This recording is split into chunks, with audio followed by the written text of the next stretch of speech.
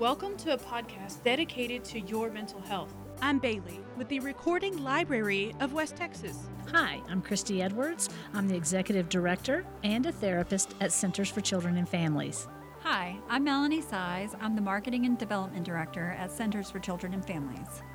Together, we're bringing you tips and tricks on how to navigate this thing called life. This is Center Solutions. Due to the nature of some of the topics that are discussed, listener discretion is advised. Hey listeners, today we're going to talk about grief and what that looks like in children, how to talk to your kids about grief, and just how to deal with grief in general. In the studio, we have two wonderful women from Rays of Hope with us today. We have Kathleen and Jessie. Hello. Hi there. If you could, starting with you, Jessie, if you will introduce yourself and tell us what you do at Rays of Hope. My name is Jessie Morgan. I'm the director at Rays of Hope Children's Grief Center, and I've been there about 3 years. And my name is Caitlin Fanning. I am the program coordinator, and I just started in June. Welcome to the show. Tell us what Rays of Hope is and what you guys do. What are some of the programs that you guys offer? So Rays of Hope Children's Grief Center, we're an outreach of Hospice of Midland. We serve children ages 4 to 18 who have experienced really any type of loss or change, death, divorce, separation, parents being incarcerated, parents being deployed, foster care, so any type of painful transition. Everything we do is completely free of charge. We are not counseling or therapy. We rely on people like centers to kind of take that next step, but we do provide peer support groups for our kiddos. And I'll let Caitlin kind of explain the programs we do throughout the year. We have several programs throughout the year. Our main one is called HopeWorks. It's a 10-week program that we just go through different emotions, different challenges, and they have a different topic each week that they go through with their facilitator and kids their age who have gone through the same thing. And we have summer camps. We have 3 different summer camps. We have a program called Tools of Expression where we focus on different tools of expression. So art, music, journaling, photography. We have a foster care program called Fostering Hope. What else do we have? And we have family workshops. That is where we just kind of bring the families in together. So we usually focus them on something like around the holidays or back to school, not back to summer, but kicking off summer, and just bring them in as a family, have activities set up for them that help facilitate that discussion, and they all come in together. We also have Creative Wednesday every Wednesday at Rays of Hope. We, once again, have activities set up for the families. This one we do not help facilitate. It just helps guide conversation, but they do it together as a family. And then we have some therapy dogs that visit during that time. We have a music therapist that they can see during that time. So we always have something going on. And what are some of the most common reasons that children may be experiencing grief? Melanie, do you want to give us some statistics? Sure. National statistics, in 2017, the stats indicate that around 23,000 parents left 23,200 dependent children. These numbers are for children affected by divorce and death. Death, divorce, and separation can all lead to cognitive, emotional, spiritual, behavioral, and physical issues, which may manifest as problem behaviors in children. And I don't think we always think about divorce. When you think about grief and children experiencing grief, you automatically think about death, I think. Mm-hmm. So that's really astounding. And Jessie, can you talk a little bit more about that? You've seen firsthand a lot of the reasons why children come to Rays of Hope for different situations. Can you talk a little bit more about that? What are some of the most common reasons that you see? So we see kind of a variety. I would say it's very cyclical. Our numbers kind of change. Last year, our largest number was kids that were experiencing divorce or separation. We have kind of switched back to death right now, but our top 2, I would say, issues that we see are death and divorce/separation. But we also see kiddos for incarceration. We see a large percentage of kiddos for incarceration, and we see a large percentage of kiddos for foster care. And even here in Midland, we do see some kiddos that parents are deployed and, they have moved back with a parent here while their parent is deployed. So we kind of see a variety of issues right now in Midland. There have been just some serious tragedies and issues such as that. So I think that kind of swings back to our death being the largest population we serve. And Christy, if you want to talk about what does something like death or divorce, how does that play a part in a child's mental health?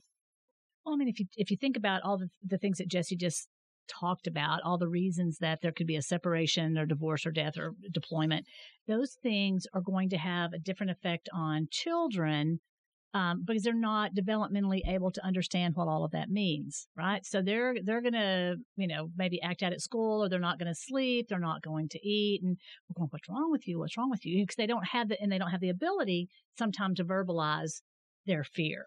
So I think what's great about the Rays of Hope program is they provide all the modalities. We're going to use art therapy, music therapy, dog therapy, anything that we can to help, journaling, anything that we can do to help you pull that out of inside and get that outside so we can help you manage that. That's when we can step in and say, this is what's going on. And I think we can help you with that. So programs that are like activity based, that kind of helps a child figure out what's going on internally, than maybe like a clinical type situation where, like, if they were just coming to talk to you in an office or something like that. That's exactly what it does. I think also another beauty of Rays of Hope is that they're in like peer age groups, so they don't feel alone. Because sometimes kids think, I'm the only one who's ever experienced this. My parents are the only ones who have ever divorced, or I lost my dad or my grandparents or whatever it might be, my sibling. I'm the only one. So whenever they're in a room with other people that are saying, this is what happened to me, and they're going to go, oh, it happened to you too, I don't feel so alone. And I think that sometimes, now they're going to also sometimes find kids that are just, the grief is so heavy, they can't really participate in that kind of situation either. And then that's when these ladies are trained to know this is beyond the scope of what we can provide. This is a need for counseling. So that's whenever Rays of Hope kind of partners with centers, and you guys work together for that child to figure out how you can help them, just be a friend to them while they're going through a tough time. Right. So a lot of our kiddos are also seen by centers and other counseling agencies because there are just some issues that peer support is just not enough for that. But what we do, they're allowed to go to our program while they receive that help. But what they do at Rays of Hope is they connect with someone else. When you're a kid, especially when you're a teen, you already feel like you're completely alone. When you're going through grief as a teen, you feel like you're on another planet. So part of what the beauty of Rays of Hope is that you bring kiddos in together and they start to realize they're not alone. There's other people going, through some really hard things, and they start to form that relationship. And I think another piece we've seen, a lot of our teens graduate into kind of facilitating some of the younger kids' classes because a huge part of grief is also trying to kind of find a purpose for your pain. And so I think that is one great thing about peer support as well, is it not only allows you to kind of work through what you're going through, but it allows you to say, hey, this is what worked for me, or this isn't what worked for me, and just kind of help others while you're going through that. And that, of course, nothing ever makes the loss or change better, but it does. If you can find a purpose for that pain, then it makes it a little, I don't want to say easier, but it's just easier kind of to find a focus in that season. And it's nice to see another student, like you said, an older person who has graduated, come back and say, look, there is a light at the end of the tunnel through these support groups. Caitlin, if you want to tell us a little bit more about the importance of the peer groups, what have you seen? How have you seen that work? I think it's a really special thing for a kid to walk into a room with kids who are their own age that have said, hey, I've gone through this, and let's just talk about it. Let's get it out and, just express how we're feeling. Because growing up, I didn't want to talk to adults about what I was going through. Mm-hmm. And so, having someone your age to say, this just isn't great. Like, life just isn't going the way I thought it would. I think that is a really special thing for them. And I think a lot of times, especially when we were talking about teenagers, they don't want one more adult coming at them saying, oh, let's talk about it. Come sit in my office, or come, let's, do whatever. They have somebody else that, goes, this really sucks, or this is the worst thing I've ever gone to. And it's affected, like I can't hang out with my friends, or, things like that. So somebody else to go, yeah, I've been there. So sit by me. Let's talk. We're going to be going to these classes maybe for the next 10 weeks or whatever. So let's kind of hang out and then we can talk outside of here as well. So I've been connected to Rays of Hope since like 2000. So I facilitated the adult class. And back then the motto, is the motto still? Okay. So you want to talk about the motto and then we can go from there? Yeah, so our motto is, I didn't cause it, I can't fix it, I can cope with it, and that gives me hope. And if you go into our building at 900 West Wall, it's kind of on every single wall you see. It's in every art project the kids do, because that is really what we're trying to instill in the kids is, you didn't cause whatever is happening. They're just little people that are overcome by huge circumstances, and they can't fix it, right. And so we want them to know, hey, this isn't anything you did and this isn't anything you can fix, but you can still learn to live a life. Life is not over. It's still, we do activities with a piece of foil and with slime that we pretty much give it to them and we say, okay, mash it up. And of course it doesn't look the same as it did before, but we talk about, can you still use it? Is it still as functional as it was before? It just looks different. So we just want them to know that this isn't your fault and this isn't a situation you put yourself in, but that doesn't mean that life is just over and there's no hope or happiness to be found. Where I was really going with that was just to talk about what the motto was. And I think that says it. And, as adults, we can say that and go, I get it. But, sometimes you've got to get the kiddos in and actually teach them what that means. You didn't cause it, because sometimes they feel like they did.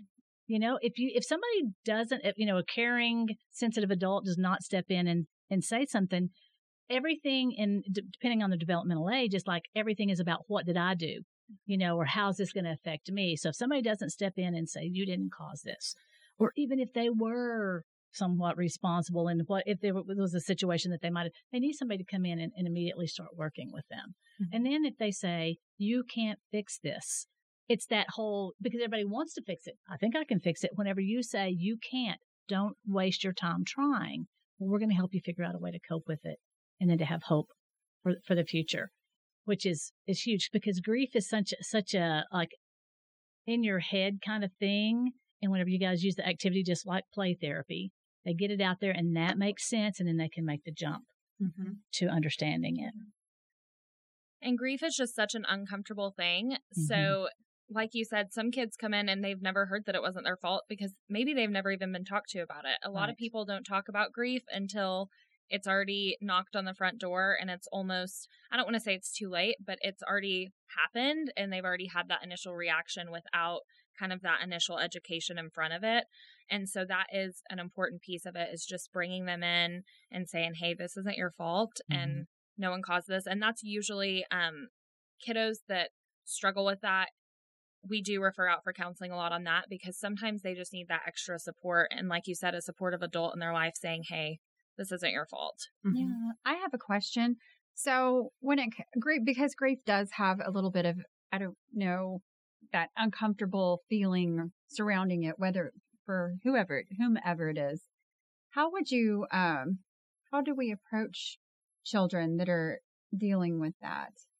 Do you have any suggestions for that, for family members or friends, so that I'm sure you kind of get what I'm saying. Like not so much parent to kid. Yeah, but just on when the you outside. when you have to address it. I think it's difficult enough sometimes with the other adults to know how to address that touchy subject. But I'm wondering if you have any tips for how family members can deal with children at home. Yeah, so I think the first step is like creating a safe space to have that conversation. We probably don't want to have that conversation in the middle of like the school cafeteria with all their friends around, so either going home or wherever your family's comfortable, if it's at a park, wherever it is, and kind of just the first step is having the conversation. That's the hard part. And then being honest as age appropriate, because if you're not honest kind of from the get-go, eventually whatever untruths were told, those will kind of be unraveled, and that will create more issues later for the kiddos who say, hey, you didn't tell us this part, or our friend from school. We live in a social media era, so they're going to go to school in a week and they're going to find out exactly what happened because they or their parents saw it on Facebook. So having that conversation, being honest about it, correcting inaccurate information. Lots of kiddos pick up things that may or may not be true, and gently saying, hey, this is the part of the story that's true and this is what's not. And allowing a safe space to ask questions. And if you don't know the answer to that question, saying, I'm so sorry, I don't know, because it's better to say, I don't know, than it is to create more questions or, like I said, to share some untruths. Sure. And just, kind of creating that safe environment and having that conversation multiple times. When you're talking about grief, that is not over. Like, okay, we had that conversation. Great. We're done with that forever. That's you gotta something. be ready. Yes. And answer the questions over and over. And as a therapist, I think what I get hit with a lot of time with kiddos that come in is they're like, but what happens now? It's like, as I alluded to earlier, they are worried about how does this affect me? So my grandpa always picked me up from school, but we didn't talk about who's going to pick me up from school. And I'm going to be going to school soon. And so their anxiety level is going to go up. So it's like, yes, things have changed. Grandpa died. He picked you up from school. We will make sure that there is someone that's picking you up from school, and you will know who that is going to be before you go to school. So I just think we don't always think about, where they are developmentally, the things that they're thinking about, which creates all that anxiety. So, because like you said, developmentally, they're worried about how does this affect my life? And we tell that to parents a lot in our parent group is get one of those like wall calendars you can hang up and you write down who picks them up, because the first time mom's supposed to pick them up and Aunt Susie shows up, what is that kid going to think the second they see that? Something else has happened. And so I think just meeting them developmentally where they are, you're not going to tell a 13-year-old the same thing you would tell a 4-year-old. So just kind of, knowing what's age appropriate to share with your kids, but having that conversation and having it multiple times, like you said. And do you see that a lot, Christy, with children that come to you? Are the parents honest with them, or do you have to pick up a lot of the pieces? Well, here's the thing. It's probably about 50-50 because parents you're not prepared how to answer that. Sometimes if it's a a real tragedy or, just a traumatic event that happens, they are trying to deal with their own grief and they're not prepared for what to do. And sometimes, they'll bring the child in and the child's going, I don't even know why I'm here. I just know my mom cries all the time, or, I don't know I don't know how to fix this. I don't know how to do anything like that. I always just try to tell people, be prepared. Think about it. I mean, sometime, somewhere, something's going to happen. And what we hope happens for our young children is that maybe they'll have a pet that dies that opens the door and you can talk a little bit about, death or, cat, dog, goldfish, whatever it is. But if, you're 6, 7, 8 years old and you've never had anything die and all of a sudden it's something that's primary in your life, it's going to be very hard if your parent or somebody can't talk to you about it in an open and honest way. So is that a helpful tip if a kid who has a pet that dies? Is that a good way to start the death conversation? Now I learned, I grew up out in the country with animals and, they died, and I was taught, about the circle of life and, things like that. And this is how you say goodbye, and you can cry and you can be sad and then you can feel better and you can be sad again, and so that's how ideally before it is someone that's primary in their lives. Well, and I understand doing it the wrong way as a parent too, because my son was in the hospital for some time and my daughter's fish died. And so we just lied. Fish went to the spa. I don't even remember what it said. But, I mean, it had been so long and she'd ask about it. And then finally she quit asking. But here, I kid you not, recently, she's 13 now. And this is like 7 years ago. She's like, my fish died, didn't it? I was like, yeah, your fish died. At the spa. Yeah. Died at the spa. I'm so sorry. Like Christy was saying, it's a good way to open that door for the future. Definitely. And say, look, we got through the passing of our family pet. We can get through this together. Jesse, can you take us through just a day-to-day when a child, let's say a new child comes to you guys that's experiencing a death in the family? What's the first step that you guys take? So, as far as getting started with Rays of Hope, it's really simple. You do not have to have like a professional referral source or anything. They can just call us. They can message us on Facebook. They can email us, just kind of whatever's easiest for them. And we will set them up with what we call just our initial appointment. So they'll come in. It's about 30 minutes. We'll just talk through, what's happened. We want to find out what the kiddos know, and we want to make sure that they know at least that the death or whatever issue has occurred, because they are going to be coming into a group where everyone is going to be saying why they're there. And eventually they're going to put together, I might be here for that reason. So we want to make sure that before they enter our programs, they are fully aware of, what's going on in their family. And from that point, depending on kind of where we're at in the year, we will enroll them in programs. We have HopeWorks starting in September. So let's just say they're starting in HopeWorks September. So kiddos who have experienced a death come on Thursday nights, and it starts at 7. They come into the building. Parents drop them off at the door. Parents can go to class while kiddos go to class. And it just depends on what the theme is of the week. So HopeWorks focuses on different themes of grief. So we're going to touch on like fear, anger, trust, changes, feelings, kind of just every theme of grief that goes along with that.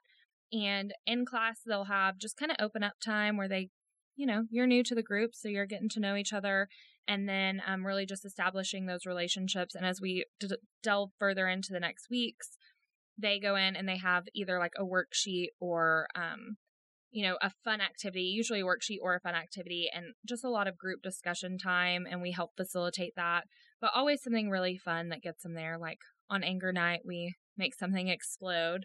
So, just something that's fun, but that they can also, that's tangible, and they can say, oh, this is what's happening inside of me when I feel this way.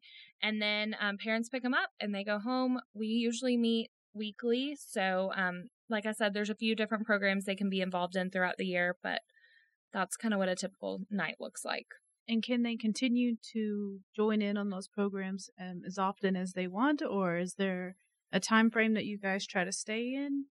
They can. So we do ask that they commit to a program. So like HopeWorks, it's a 10-week program. So we ask that they commit to that full 10 weeks. But once they're done, that's only a 10-week program. So we're not like, okay, great job, you're done. That's not how grief works. We have kids that have been coming to us for 10 years, that come for kind of a refresher every summer or whatever program. So they can stay involved with us as long as their family needs. And like I talked about earlier, a lot of them kind of graduate into the next step of saying, hey, how can we get involved and give back? I think that that's really neat that it's a program, but you can still continue as often as you need it, because things like grief need to be talked about as much as a child needs to. It could, like you were saying, Christy, it could come up a year later, come up many years later. Yes. Let's say that you've had that conversation with your child about, look, here's the facts. I'm here if you need anything. What are some of the signs you can look for as a parent that maybe our conversations aren't enough? Well, sometimes there's a lot of questions about death, and especially if they're if they're having trouble sleeping, or if their performance in school goes down, or they're not really getting the same enjoyment out of, everyday things that they previously had. I think it is time whenever that you sit down and you say, I've noticed these things. So, and then kind of give them some words. Are you sad? Are you, are you still thinking about Nana? Are you worried about Dad who's deployed, or whatever it is? And they can look at you and go, yes. And then that you've hit the nail on the head. And sometimes they could say, no, I had a fight with my friend at school, just depending on what it is. But it's really up to you to pursue it, not go, they're still a little sad, but they're going to bed, and you let it go. So you've got to be reading your child or your teenager. And that's harder because when the teenager's like, I don't want to talk about it. Oh, guess what? Let's get in the car. Let's go to Sonic. Let's go somewhere, get a Coke. Let's go get some ice cream or whatever. We're just going to be.